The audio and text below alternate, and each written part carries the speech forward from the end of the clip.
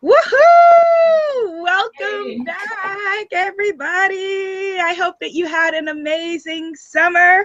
Welcome to where Spirited Entrepreneurs Connect, Spiritpreneur School, and I am Abiola Abrams, known as the midwife for your inspired life.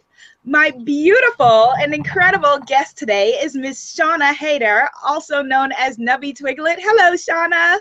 Hi, how are you? Hi, everybody. Good. I'm gonna just sprinkle my sacred bombshell magic over there on you. And let me tell you all about our guest today. I have missed you guys over the summer, I have to say. Let me tell you. Okay, so Shauna, who I have been a long time lurker on her site, as I tell you all that there are people who will lurk for years and years and you'll never know, and they're there and they're loving you and enjoying, right? Totally the same.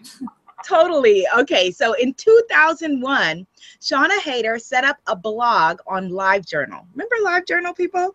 When she was prompted to enter a username, she quickly typed the first words that came to mind, Nubby Twiglet, a combination of the nickname she'd had in high school, Twiggy, and a favorite word at the time, Nubby. For 6 years, she blogged obsessively, honing her personal style and developing a love for design along the way. By 2007, as she was nearing the end of her design degree, Shauna began blogging on her own domain, Nubby Twiglet.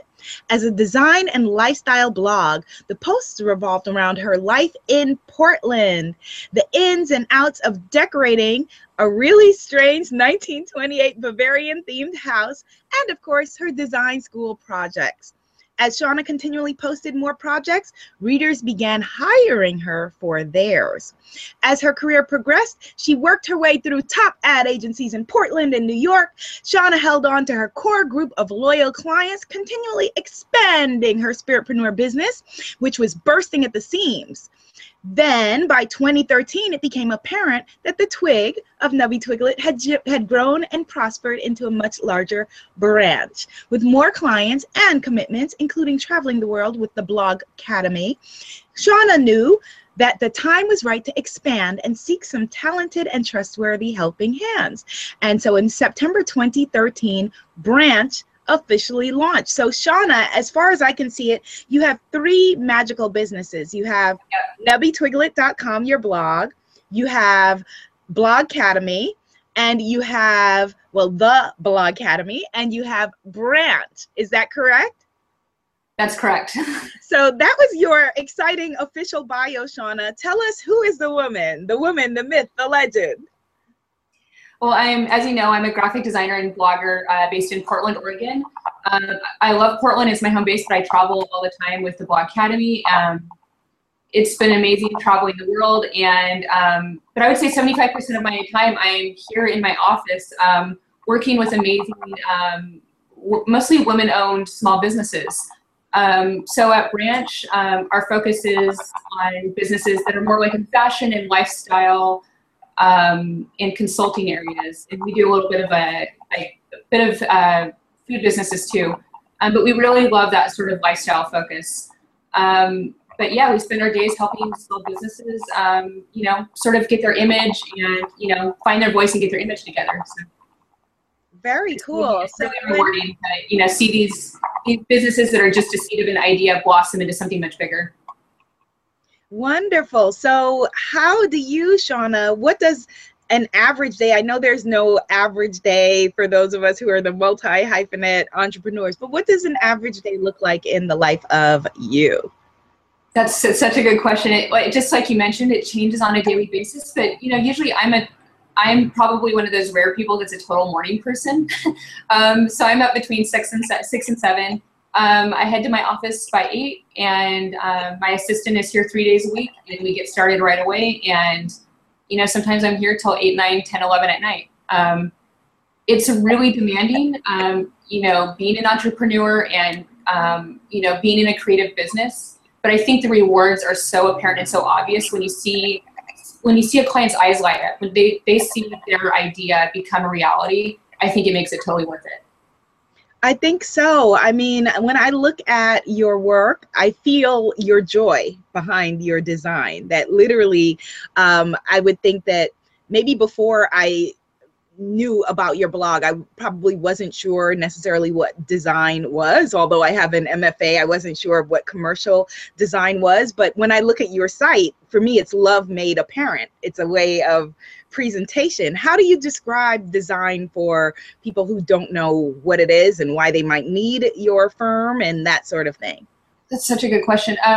So design is, it's almost like the visual representation of your ideas. Design itself, you know, while there is I would say there is an art base. I was always really interested in art. Design is a little bit more public facing. So for the most part, when you're, you know, designing something, it really is for public consumption. So whereas if you were doing a fine art piece, it might be something very personal to you, and it might be something that you really never share with the world, and it's something that you're personally coming up with. Whereas when I think of graphic design, I really think of it as the public facing piece of fine art. So I think that's, you're always sort of thinking about that. You're always thinking more about the end user and how they're going to interact with it.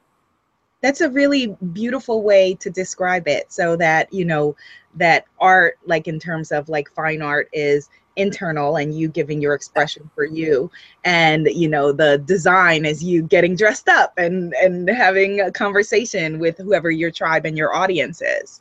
Exactly. And I think that's why the sort of design and blogging thing, there's a lot of crossover, because both of them are really that that sort of public facing manifestation of how you're feeling. You know, it's really about sharing with the public. Now, when, Shauna, did you know that your blog would be your business? Well, at what point in the journey for you? Well, that's the thing, is that in a way, I think I had an advantage in that I never really saw it as being a business. And in a way, that kept me really genuine and not really, you know, a lot of bloggers nowadays, if they're starting out, they get really focused on what they're going to gain from it.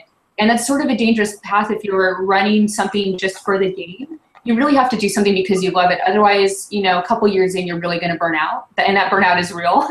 But because I started a blog just for fun, obviously naming it Nebby Toilet, it was just nicknames. There wasn't any sort of business focus behind it. It was just me expressing myself. So I never really saw it in the same aspect, because I was in school for design, and design was going to be my career. In 2007, though, once I started posting more of my work, you know, people like Virgin Records and Forever 21 started hiring me, and I was just a girl in community college. It really was really exciting, but really scary, because I was literally just learning the programs and how to design, and suddenly I had these like absolutely massive companies hiring me. At that point, you know, I saw that things were starting to change. But at the time, I was really just, you know, getting the experience of working at ad agencies, because I think it's really important, if you're going to do something professionally, to really understand sort of the process behind it and really gain as much real world experience as you can, because, you know, that kind of teaches you the ropes. And as my business grew, it really started to take over my life. And it became apparent that I couldn't show up to a day job, travel the world teaching blogging, and keep all my freelance clients. There's only so many hours in a day. So in 2013 is when I launched Branch. And Branch was more about me stepping back and saying, I can't do it all. You know, it's okay to ask for help, and bringing in other people to really help me keep things going.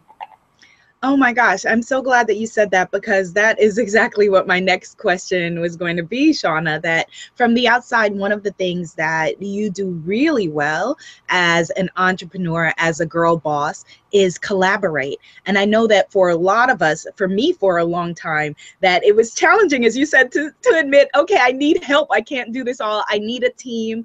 I need people who can do it with me. Can you talk about the differences between something that looks maybe collaborative, like Blogcademy, and then something where you are building a team like Branch? Well, I mean, we all know. Difference, or what was that? And is there a difference? I mean, I think overall you just have to know when to ask for help, and that's a really hard thing. For the first 10 years of me blogging, I was literally just trying to do everything my own, manage my freelance clients, show up to work on time, and really just trying to juggle all these balls. Well, there's a point where we all hit our ceiling of what we can handle. It doesn't matter if we're super women. There's a point where you really just have to ask for help. Otherwise, you're holding yourself back. You know, you're going to hit that ceiling of how much you can grow if you're afraid to reach out to people. With Blogcademy, that was actually the catalyst for me, because I'd always felt like I had to do everything on my own. Everything was my image. I had to, if I didn't touch it and make it happen, it wasn't me. And I was missing the point that it can be a business can be the essence of you. You can be the behind the scenes person, but you don't always have to be front and center if you have a great team. With Blogcademy, that was really what showed me that it was okay to ask for help, because, you know, there's 3 of us, and the thing about it is that we never overlap. While I do all the design and all the visuals, Gala, my other partner, does sort of all the PR and all the mailing list functionality, and then Kat does all the behind the scenes stuff. So every email that goes out, all of the, you know, all the admin stuff, that takes so much time. So because we really clearly defined our roles, there's never that overlap, and it's made things so much easier. What it made me realize is that I could never do something that big on my own, and that asking for help was the best thing you can do for your business, is to ask for help. Wise words, very wise words. Thank you for sharing that part of your process with us. We've been talking about Branch, but I don't think we've properly explained Blogcademy. It's apparent from the name, but can you please tell us what the Blogcademy is? So the Blogcademy is a blogging workshop. But the thing about Blogcademy is that after blogging for so long, my 2 partners and I realized that a lot of the blogging workshops that we've been to personally were focused on 2 things: either SEO, and they were very male dominated, and we didn't really feel like we fit in, or they were very based on making things pretty and very beautiful. But really the meat of blogging is your content. You know, you can start out with a free theme, but if your content's brilliant, that's really going to stand the test of time. And as a designer, I can say that you can always redesign. At any point, you can invest in redesign when you have the money. But that content is really the core of what you do. So Blogcademy is a strategy-based blogging workshop, and the beauty of it is that it really it crosses all different genres. It doesn't really matter what you blog about. The tools that we're giving you will help you improve your content. And then we also, you know, we definitely talk about branding. We talk about how to compose a great photo. We talk about networking, because networking is so important. So it's all these components that we've learned over our collective years of blogging, and we're basically teaching people everything that we know, what we've done really well and what we've done terribly. We teach everybody that in 2 days, so they can walk away with this knowledge to really grow their business. Beautiful. You have built, you know, 3 successful businesses, and I know that this is, it's just beautiful to see the culmination of your life's work, which in part is very much about bringing other women along and elevating other women. How, Shauna, have you managed that voice that I know that a lot of women in my tribe, you know, have confided that they contend with, that voice that may say, you know, you can't do that. Who do you think you are? You know, that won't work. That's a stupid idea. Those inner voices, those inner gremlins. Well, I mean, everybody has those voices, and that's what makes, you know, stepping out on your own really hard. I had those voices for years, and that's why literally it took me 2 college degrees and waiting till I was 30 to go, okay, I can actually do this. I never felt prepared. And everybody was always saying, how are you not prepared? You have enough people that want to hire you. You have enough, you know, you've been hired at all these top agencies. Why are you not prepared? I couldn't figure it out. But I think we all have that sort of internal feeling of when we're ready. And, you know, some people have that when they're 18. Some people have that when they're 25. Some people have that when they're 40. It took me till I was 30. But I think, you know, you really just, I know it sounds cheesy, but you really have to believe that you can do it. I had so many people around me that were really worried, and they were like, you know, you have this great job. Are you sure that you can support yourself off your businesses? And I'm like, yeah, what's the worst scenario, that I have to go and ask for my old job back? Like, it's really not that bad. And I think when you sort of start putting things in perspective and figuring out what the worst case is, nothing's really that bad. You know, you might fail, but you'll never know unless you try. And, you know, I made my decision 2 years ago, almost to the day, and I never had to go back to my old job. I've been fine. So if I can do it, you can do it.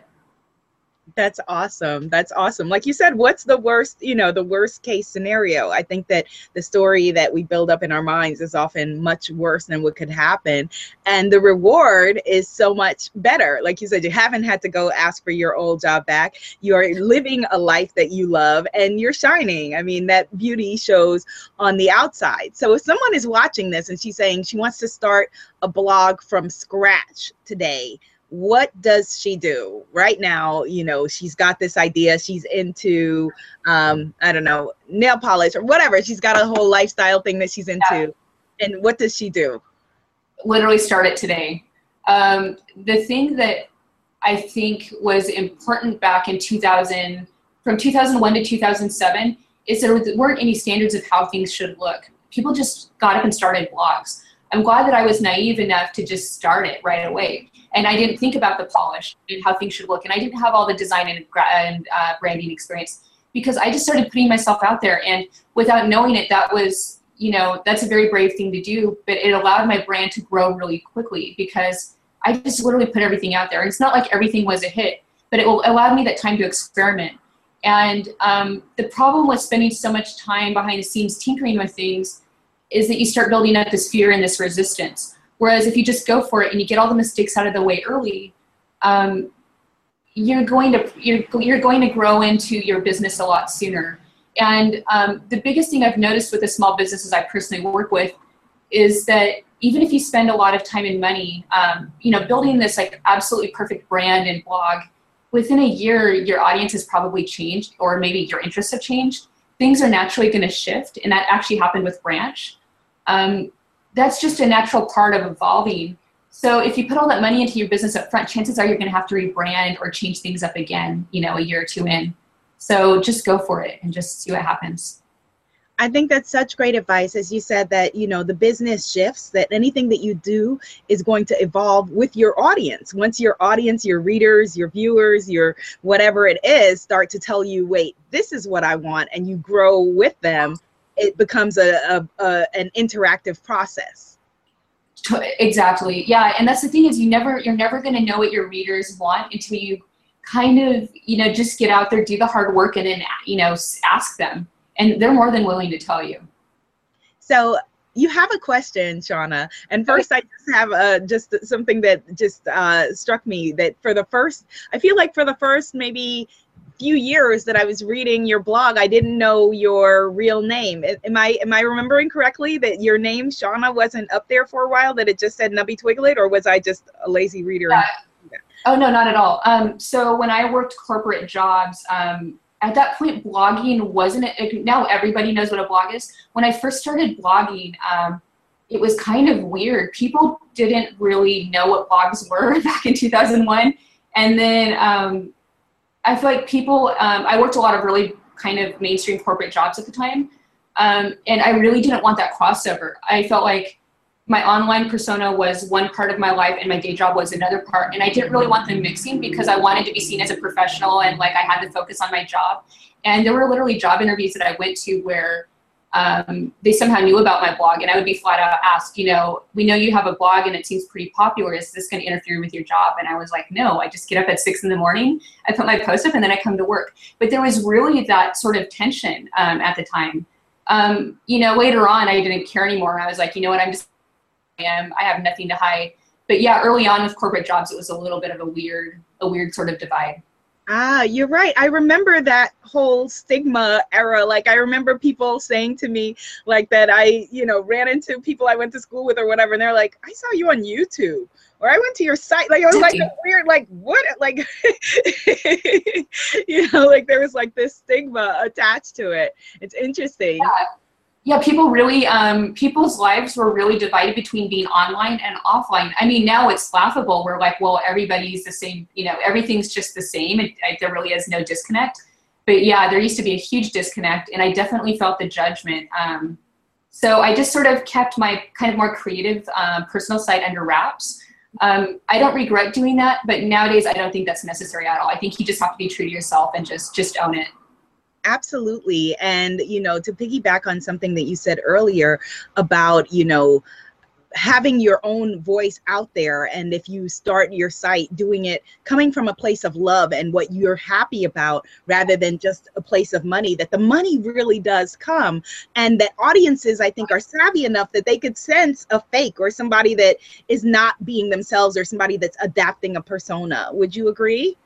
I totally agree. I think that you have to be authentic in everything you do. You know, I think we've all been in situations where maybe we did something that made us, we look back and we're like, okay, that made me feel uncomfortable, and you know better than to do it again, whether it's a sponsored post or it's content you're asked to promote that you're really not sure about. You know, I think, you know, we're all going to make mistakes with being online, but I think you have to learn from those mistakes, and you really just have to live, you just have to be bold and live as your true self. You know, every day I show up to work, I'm really just me. And, you know, that's really scary at first. When I was in the corporate world trying to cross over, I was so afraid of making that switch and going, well, what if I'm too weird, or what if people stop hiring me? And really the second that I just decided I was going to be myself and, you know, show the work I loved, and, you know, just attract the right tribe of people, things really opened up for me. And now I can say that 100% of my clients, like, I absolutely love, like, most of my clients I feel like I'm friends with. I could just pick up the phone and talk with them. But that's all transpired once I sort of, you know, took off the mask and was just myself. Well said. You have some questions coming in, Shauna. Raheen, who is a man. Hello, man. Raheen wants to know, how do you know that you have the right design for the right client? Oh, wow. That's actually a question I've never been asked before, but it's so good. So the thing is, in the beginning, that's an instinct you have to build. It's sort of a skill and an instinct you have to build. I've been at this nonstop since around 2005, 2006. So now my gut just tells me, and you know what, sometimes my gut's wrong. But I think as you sort of hone in on your style, people are going to naturally hire you for that style. There's always going to be those outliers, but for the most part, people see your style and they go, that's what I want. So the more of your personal style that you're really infusing with your design, the more that tribe of people is going to be drawn to you. At the same time, I think, you know, there's going to be hits and misses. Literally with design, you give it your best shot every time. You make sure you get to know your client. But there's always going to be times when you're wrong, and that's actually one of the hardest parts about being in a creative industry. You just have to pick yourself up and try again. Was there for you, Shauna, because you manage a design team, was that challenging for you? Is that challenging for you as a creative person, you know, having that management hat, and maybe if you have to let someone go or say this isn't working or that sort of thing? Honestly, that's the scariest part of growing a business. You know, anybody that's a business owner will probably tell you that I have a lot of friends that have had a lot of growing pains, and I really have tried to learn from them because it's intimidating. I'm really, really careful about, like, if somebody emails me and asks me to go on a coffee date, I'll literally go on a coffee date with anybody, and I meet amazing people that way. But when it comes to hiring, I'm super cautious. I think you really have to, I'm never looking for somebody that's the most talented. I'm looking for somebody that I connect with on a human, personal level, because that's a person I have to spend a lot of time with. And I think that personal connection is way more important, because anybody can learn design skills, but they can't learn to have a personality that clicks with you. But yeah, it never really gets easier. You just, once again, you have to trust your gut and just know when something feels right and when something feels off. You do totally have to trust your gut, and it is all about like how you feel. But I remember one of my friends was kind of making fun of me because she was like, you know, I was like, I'm gonna hire this person because it just feels right. And she's like, it feels right? Like, what's on her resume? I'm like, no, I feel like she can do it. And she's like, what do you mean you feel like she can do it? But I felt, for me, intuitively, like you said, that I would rather hire someone that, you know, has skills that we can build on, that, you know, we vibe together, rather than, you know, someone that maybe we just don't click and don't connect and doesn't get me and what we're doing. Is that because your brands are so personal to you? I mean, what you just said is spot on. So with my design assistant, who spends a lot of time with me, literally, I had a bunch of potential people to interview, and she was a person that just randomly emailed me. I met her for coffee. I don't even think she had a resume. Her portfolio was entirely fine art, and this is for a design position. But just based on talking to her, I was like, okay, this is my girl. She felt like me 10 years ago. She was really into fashion and style. She was having a hard time fitting into the ad agency world. And I just saw so much potential in her, and I thought she was my girl. And, she's now been here for 6 months, and she's literally the most reliable, easygoing, honest person, and her design skills have grown immensely. And she's literally the perfect person for the job. But you really have to see, it's not about a resume, because a resume can just be, fluffed up. You really have to depend on that feeling you get from a person. Yes, invest in people and the skills part will come. So Shauna, you have a couple of blog related questions. This one is from Tinsley. She says, hi Shauna, hi Aviola, hate that I couldn't join live, but my question is, I've had my blog up since 2008 and I just don't know where to start to get more traffic and monetize it more. I don't get many comments and subscriptions. Thank you, Tinsley. So what is the specific question? So her questions are, she wants to know how to get more traffic to her blog and how to monetize it. So 2 questions. Let's take the traffic part and the monetizing separately. So those are such big questions. Honestly, we couldn't even answer it on this entire call. That's literally what we have the Blog Academy for, because the 3 of us individually were getting asked those questions all the time. And it's not one thing that you do. It's literally building blocks. Like with Blog Academy, I think there's about 18 segments over 2 days. There's 9 segments a day, and those building blocks start at the very beginning. And once you get the hang of things, it all makes sense. But I guess my short answer would be that you have to figure out your focus for your blog. So by a focus, it doesn't have to be, it doesn't have to be a cooking blog or a DIY blog or a style blog. It can be more about like a personality-based blog like I have. But I think at the core, you have to think of your blog like a magazine. You have to think about it as having a core audience. So, who you're trying to, draw in. But at the same time, it doesn't have to be around one specific subject. So, for instance, my friend Gala Darling is a brilliant example.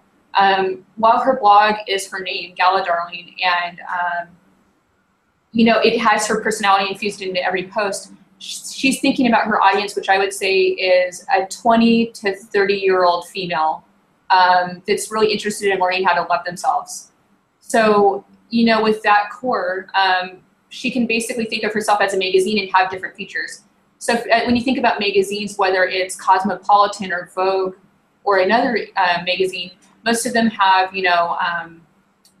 they have set monthly features. So they might have a horoscope. They might have a couple editorial pieces. They might have a travel piece. They might have a style piece. And if you think of your blog in that format, it starts making it easier to sort of graph out or map out the different subjects you should cover. So, for instance, with my blog, I'm focused more on not necessarily small business owners, but more of people that are getting their start in design. They're a little bit younger than me, and they're just sort of getting their bearings. So I tend to do posts on advice. I tend to do posts with links that, contain some design content. I'm really always thinking about that core audience, and that really helps me build my content around them. Very, very wise counsel. Thank you. You have another question from, we didn't take her second part of it, monetizing. How can she monetize?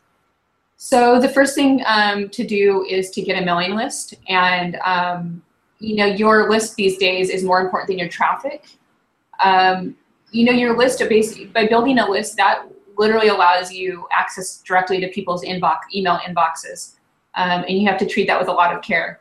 But most of my friends that are really successful bloggers these days have really started to focus on their personal products.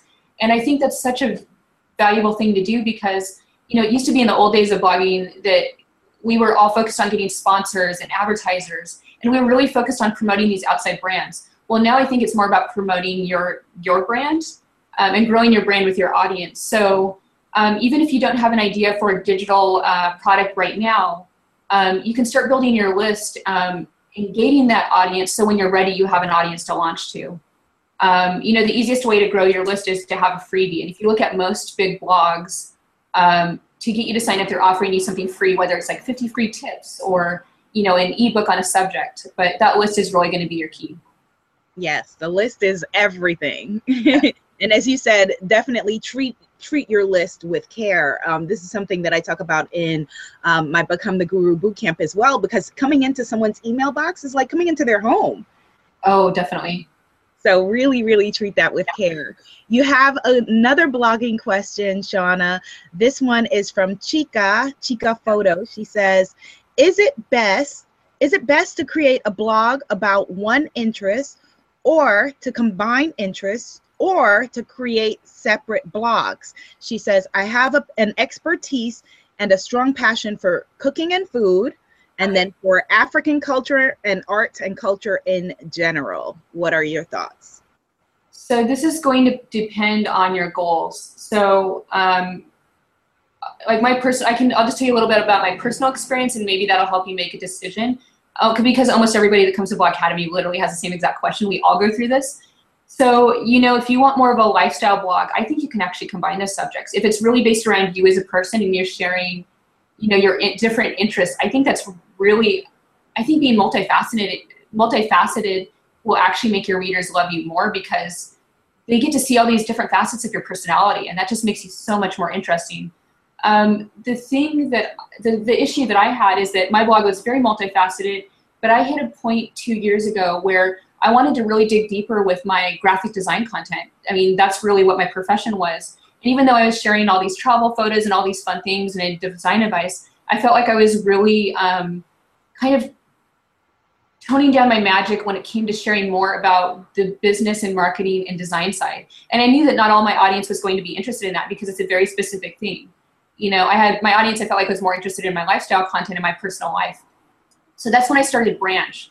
So Nubby Twiglet is about, my daily life, but Branch is really about the focus of small businesses. So all the content that goes on there is about helping small businesses grow.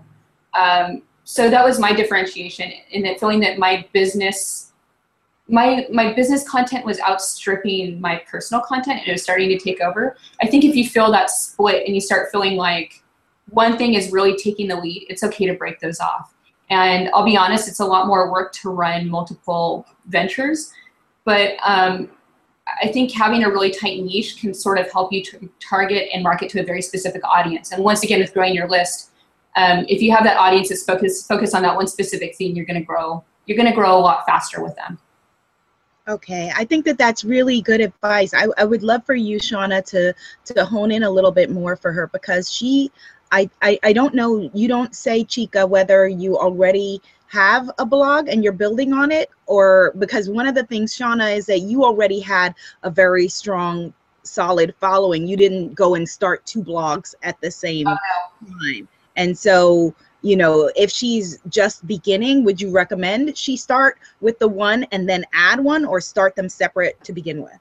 I would start with one, because one blog is enough to keep up with. It's really demanding. And you really want to, these days blogging really is about quality over quantity. And you want to build the audience first and you want them to learn about you as a person, because behind every great blog is a really great personality. And once you've really stabilized that and grown it, it might take you a year or 2 to really feel strongly that you've built an awesome brand. Then I think at that point it's okay to branch off and launch something new. And I have a feeling that a lot of the people that are interested in your blogging, you are going to love whatever else you do. That was really my secret to success with these other businesses, is that I ran Nubby Twiglet just as a fun personal blog for 10 years. I wasn't trying to make any money. I wasn't really trying to do anything besides share my life.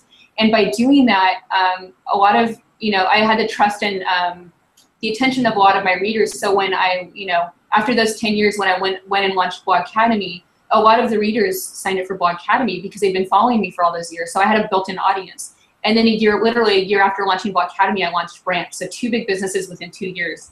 And a lot of those people that were also my longtime readers are now hiring me for their design services. So by having that really strong base, it really led to these other opportunities. And if you have 2 blogs that you're launching at the same time that don't really have any sort of background or audience, it's going to be really difficult. Excellent. Okay, so Bethany says, if I wanted to hire you for your design services, what is it that you offer? What are the well, basically she's trying to say what are the price ranges? She's trying to say what are your fees and how would we work together? That's Bethany. Okay, so with Branch, you know, we have a media kit because I think the issue that a lot of businesses have, especially in the creative world, is that, you know, if I'm working with and I think this is just great advice in general, especially even as a blogger, when you're pitching to somebody, you know, I'll use an example of a blogger because that sort of maybe relates to more of the audience. But, you know, if you're approached by, you know, a jewelry business on Etsy that wants you to do a sponsored post, you might only charge them $200 and maybe get some free products. But if you're approached by somebody like, you know, Urban Outfitters or Anthropologie for that same sponsored post, you might charge them $1,000 because it's just a different reach and a different audience. So with design services, it's often the same way. Like we have starting rates and we have a media kit that lists those rates when you email us, but it's always a starting at rate because, you know, if you have different, if you need, you know, if you're a much bigger company, it means you're probably going to need more rounds of, you know, more rounds of work for approval, and it's just probably going to be a lot more demanding of a job. So your prices would be different. But at Branch, our main focus is, you know, our main focus is on small businesses, and we do branding, web design, and actually a lot of print and editorial design still. I think print is still a very viable thing. So those are our three focuses. Okay, all right, great. I'm loving these questions, Shauna. So Chelsea says, how do I know what to share? What is oversharing? What not to share? I think everybody knows when they've crossed the line. We've all done it. We all cringe. The most valuable thing I ever learned at a blogging convention back in 2008, one of the keynote speakers said, everything you share online lives on forever. You know, keep that in mind with every post. And I was like, wow. I was in my like early 20s and that really hit me. And I was like, wow, like every single thing can be screenshotted, it can be somehow documented, and it's going to come back to haunt you. So because of that, probably every 2 out of every 10 tweets I'm typing out, I look at them and I read them back and I'm like, no, and I, you know, delete them. You just have to be really careful about what you're putting out there. And, you know, it's not about censoring yourself. I think you have to show who you are. But with every social media update, you have to think about, you know, how your grandma would feel if she read that, or how your ideal client, you know, whoever your ideal client is, if they read that, would they still want to hire you?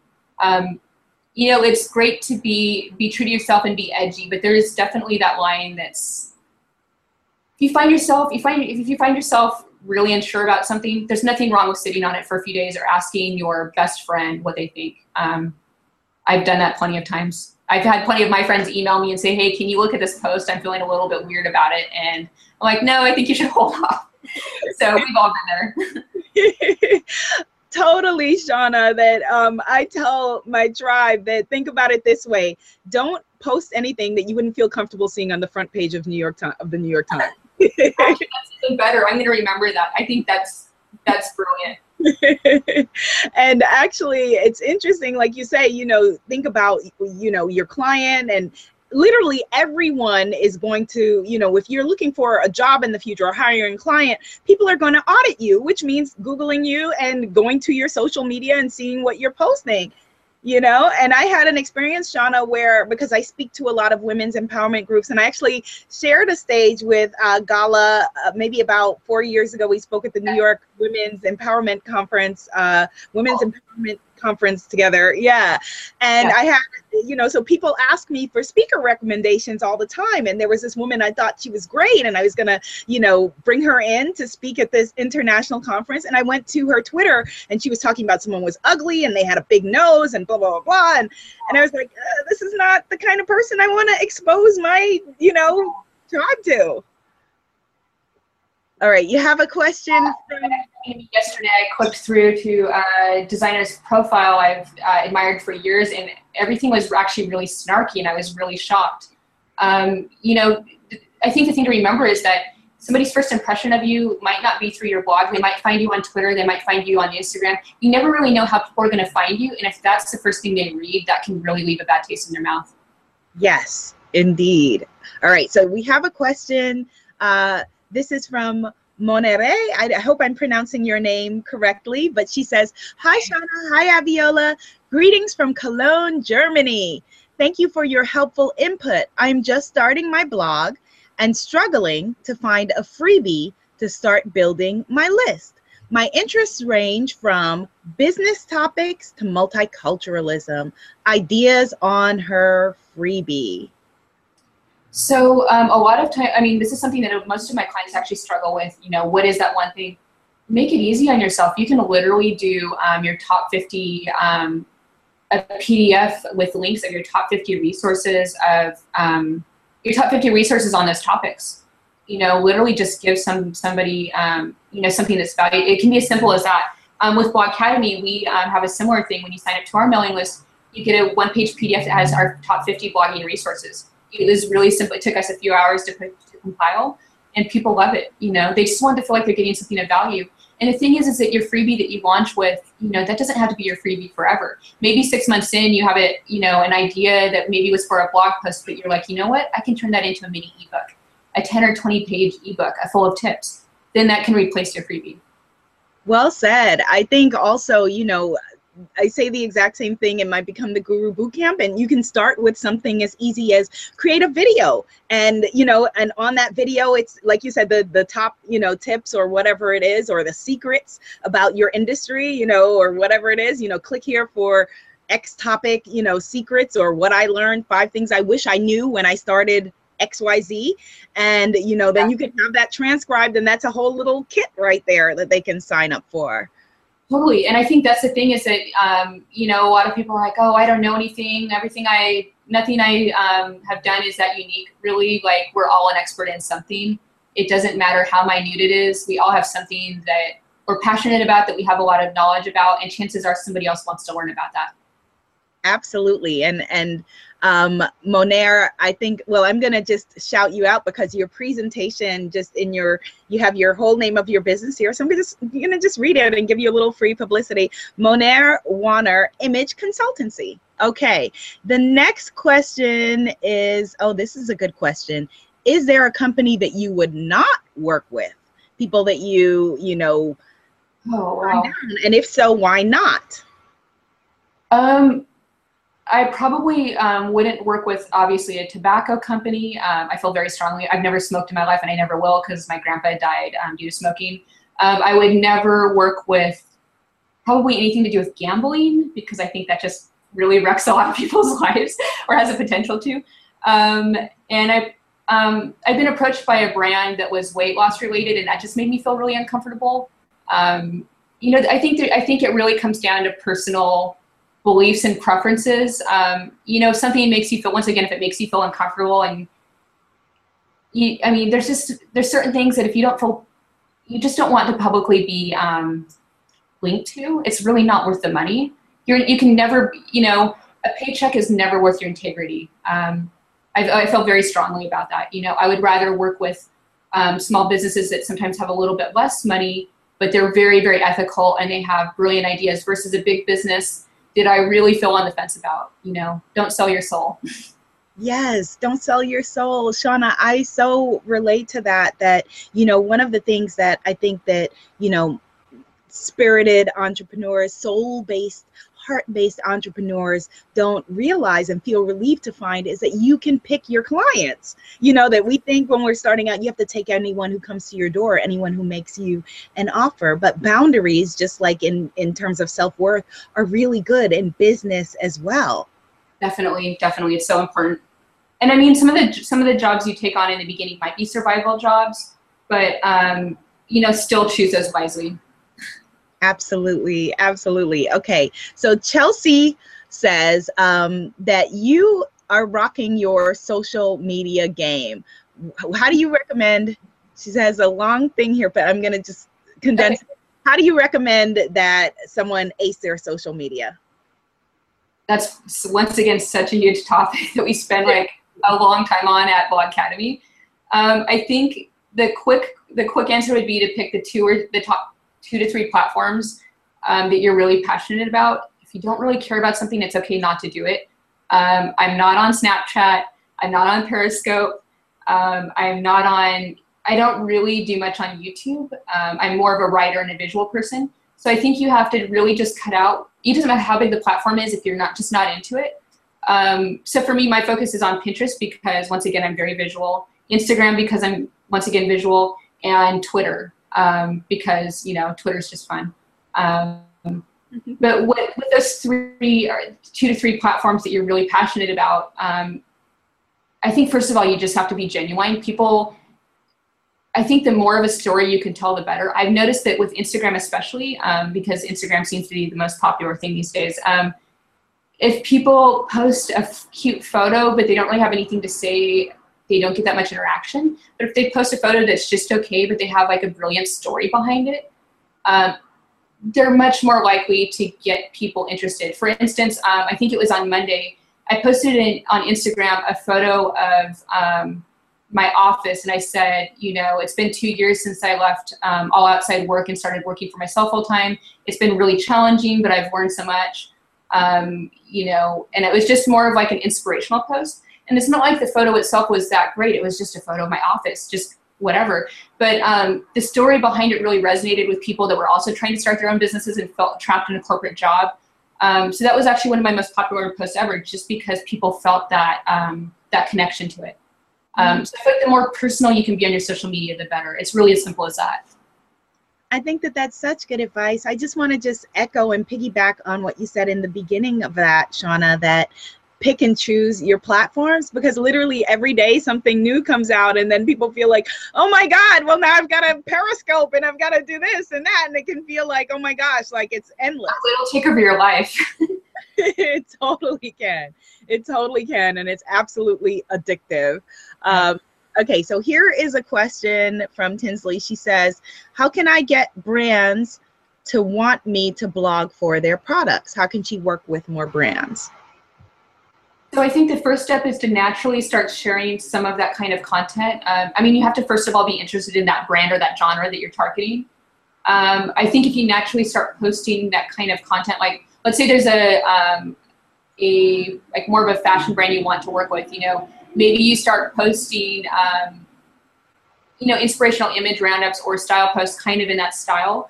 The thing that I also think is great is that you don't need to wait anymore to have that brand come to you. You could be waiting forever. There's nothing wrong with writing them a personal email and pitching to them. I actually have friends that have done that, and they've actually had a lot of success just going for what they want. But I think if you're going to do that, you always have to be upfront about what you're offering.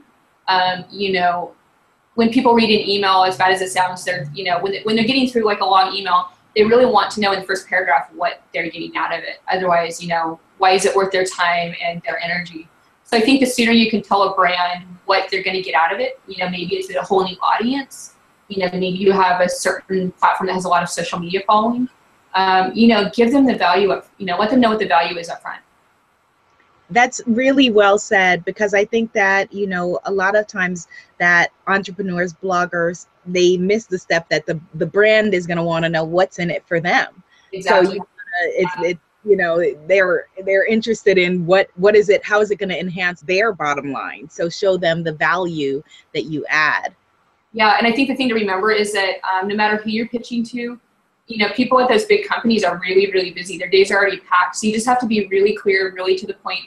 And the quicker and shorter the email is, the more likely you're going to get a response.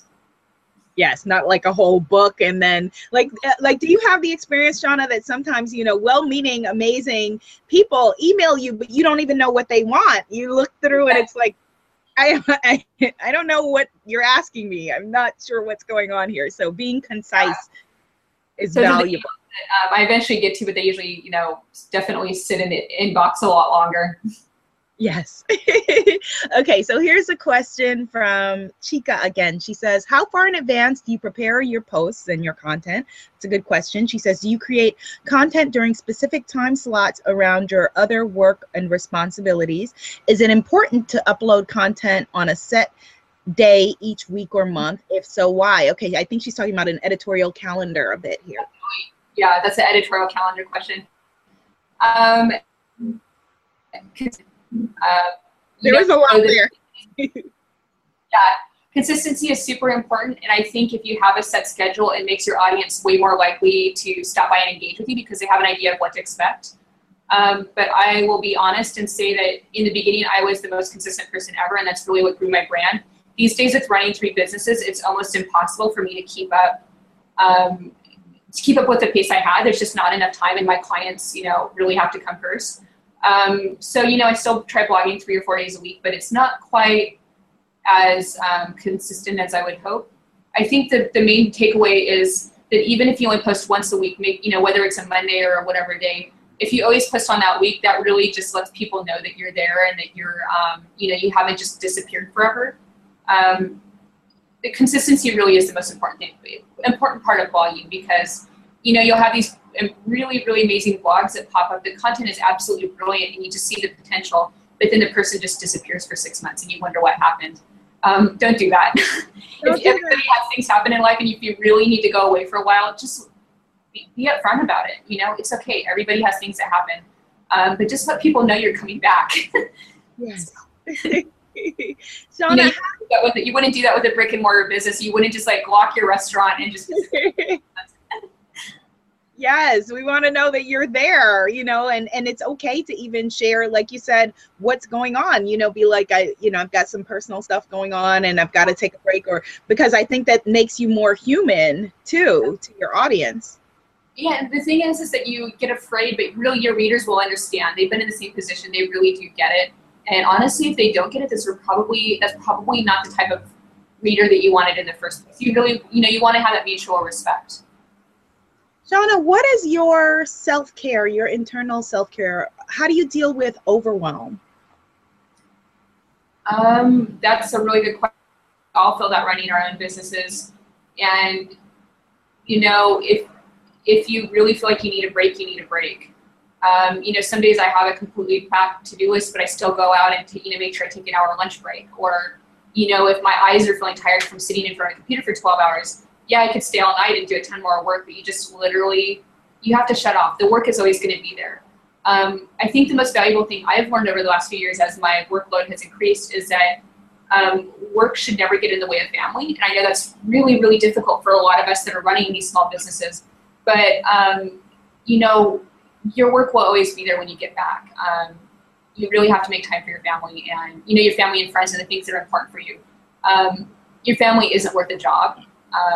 So you have to, if my dad calls me on a Friday night and wants to go out, I don't care how much work I have to have or what my clients need, I'm going to go spend that time with my family. That really is what your family and friends are really, they're what's going to energize you and kind of, sort of keep that balance in your life and keep you grounded. And I think it's so important to just, get out from your work and, get out into the world.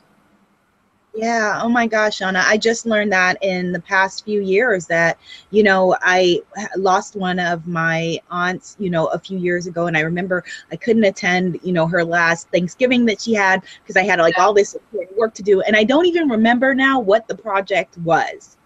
Oh, wow. Yeah, no, I had the same thing happen. Back in 2008, I was really, really close with my grandma, one of my grandmas. I literally spent every day over at her house when I was a child. And that entire summer, I had this really great ad agency job, and they were allowing me to put on a solo show. And it was like this massive opportunity for me. And I spent the entire summer working on the show instead of making time to visit her. And then she literally unexpectedly passed away one day. And I always kind of held on to that and, remembered that, the show would have happened anyway. Who cares if I was 1 or 2 pieces short? I really should have just spent that time with her. So yeah, always put your family first. Always put your family first. Okay, so as we close, we have more personal questions, Shauna. Ashimi wants to know how many of your fails or your failures contributed to your successes? Oh, pretty much all of them. I think any great entrepreneur will say that those failures really those are the things you remember. I mean, you'll sort of remember your successes, but the failures are what really set you straight and go, okay, I need to work harder. I really need to get a grasp of what I'm doing. I need to, be willing to ask for help. successes are built on failures. That's the only way to learn. Yes. Now, Shauna, I have a question for you. I've been working with women a lot around abundance, particularly with this tribe of, soul-based and heart-based entrepreneurs that a lot of people, have, if they're artists, the idea of a starving artist, or that money is, people with money are evil, or issues with receiving. A lot of us are givers. We can easily give, but we have issues with receiving. Can you talk to us about receiving and abundance in your life? Yeah, I mean, that's a really hard thing, especially when you're starting out, because you don't want to seem greedy or like your drive or your focus is towards money. That's, kind of a no-no with anything that's creative based. The shift for me was 2 years ago when I started Branch, because when I was working for myself, or when I was just freelancing, and then when I had a full-time job, honestly, I didn't really have to focus that much on the money because I had a day job. Once you're on your own, it's basically sink or swim. And, now having a dedicated office space, having employees, if I'm not willing to stand up and ask for what I'm worth, they don't get paid. And to me, that's where the real guilt comes in. My guilt isn't asking clients for money. It's not being able to stop or pay myself or keep the lights on. And the thing you have to think about is that if you don't ask for what you're worth, then that affects everybody, because eventually you're going to go out of business. And if you're not in business, then you literally can help nobody. Whereas if you're prospering and you're doing well, the better I'm doing, the more I'm able to give my friends and family. There's a couple free branding jobs I did last year for family members, and even a couple close friends. The only reason I was able to afford to take the time off to do those jobs is because I was making a good enough living. So yeah, if you aren't making enough, you can't help the people around you. So don't be afraid to ask what you're worth. The worst thing somebody can say is that I don't have that budget, and then you can work with them on the budget. Or they'll just say that they can't afford you, and that's fine. That means that you might have somebody else that's fantastic that you can recommend them to. So yeah, just stand up for what you're worth. Beautiful. So what is your North Star, Shauna? What keeps you going when times get tough and in those moments of self-doubt, that we talked about earlier? Definitely family and friends. It's those human connections. It's really easy to get caught up in the online world. And if I'm having a bad day, I have a couple friends. A lot of my friends don't live locally. They live like in New York or London. And I have those few friends that it doesn't matter how bad my day is. I can email them and they'll email me right back. Or I can, call one of my family members and say, hey, I really just need to get out of my office and get out of my world for a while. Like I said, those are the people that keep you grounded are the most important people in your life. Do you, Shauna, have any personal self-care practices like working out or meditation or whatever it is that it might be that you could share? I wish I could say that I've literally worked out like 5 times in my life, and I need to change that desperately. But for me, I try to eat well. My husband has been vegan for 20 years. He does all the cooking in our house, and I'm so lucky because I think it's good to have those people around you that genuinely care about you and don't want to take anything from you. They just really want to build you up. Because I admit I'm kind of bad at self-care. I can be a workaholic, but having, my husband and my mom and dad and those people that are like, okay, you're working too hard, you need to take a break, or, I'm going to take you out and make sure you have a nice dinner. Those are the people you want to keep close. They'll keep you in check. I love that. I love that. Have good people close to you who love you and let them, rein in that workaholism that we have. Well, yeah, I mean, there's always more you can do, but, you're one person. You just have to accept that. And I think that's so hard to do. Yes, yes. All right, so my last question for you, Shauna, is that my last book was named The Sacred Bombshell Handbook of Self-Love, and my next book is The Sacred Bombshell Business Bible. And I define a sacred bombshell as a woman who loves, honors, and cherishes herself in mind, body, and spirit. So given that definition, Shauna, what makes you a sacred bombshell? Oh, that's like one of those, like those big questions in the universe. I think I think it really comes down to doing my best and just being a good, honest person. I think really you can spend your whole life reading self-help books and going to retreats and studying, but really it comes down to knowing right from wrong and always trying to do the right thing and just be a good person. Just step up and always do the right thing and help the people around you, and just, you know, give what you can give, and, you know, be there when people need you. I think that's the other most important thing is, you know, if your friend or somebody you know, or even somebody that's reading your blog emails you and just having a bad day, just be there for them. Once again, it just comes down to being a good human being and just, you know, being open and honest. Yes, yes, being a good human being, being who you say that you are, walking your talk. So, Shauna, thank you. This has been amazing. People are saying that they loved the conversation and saying thank you, thank you, thank you. Tell us how can we support you? How can we be involved in the Shauna universe? What's going on? Where can people see you next? All of that good stuff. For the most part, I'm in the middle of 4 projects right now that I can't talk about, but they're all going to help small businesses. They all launch next year. So this is really just a big work year for me, work. But the things that are coming out next year are going to be really amazing. The easiest way to find out about those are just to follow me at Nebby Twiglet or We Are Branch. I run both of those social media handles. You know, you can find me at nebbytwiglet.com or wearebranch.com. I run both of those blogs, and I'm constantly updating both of those with fresh content. You know, and you know, that's probably, those are the 2 ways that you can get in touch with me and find out more about what I'm doing. But this conversation has been amazing, and I just wanted to thank you for the opportunity. Oh, you're welcome. This has been an incredible conversation, Shauna, for me as well. I think that you are just such a beautiful spirit and light on this planet, and I'm glad that we connected. And if my speaking trail runs me through Portland, which I'm sure it will, I look forward to visit. Yes. Portland is like the best. It's sort of like a hidden treasure, and it's definitely a place you have to experience. Anybody that's listening, come to Portland. Come to Portland. All right. Well, have a beautiful, beautiful day, my sister. And for you who are watching, thank you so much. Welcome back to Spiritpreneur School. You can head over to ownyourbombshell.com to register for my free self-worth and Spiritpreneur kits. And we will see you next time. Oh, wait. If you want to know how to subscribe, you can find us on iTunes, on Stitcher, on YouTube, and of course, as Shauna said, just by being on the list and being in the whole Sacred Bombshell Abiola universe. All right, have a beautiful day. Bye. Thank you. Bye. Bye-bye.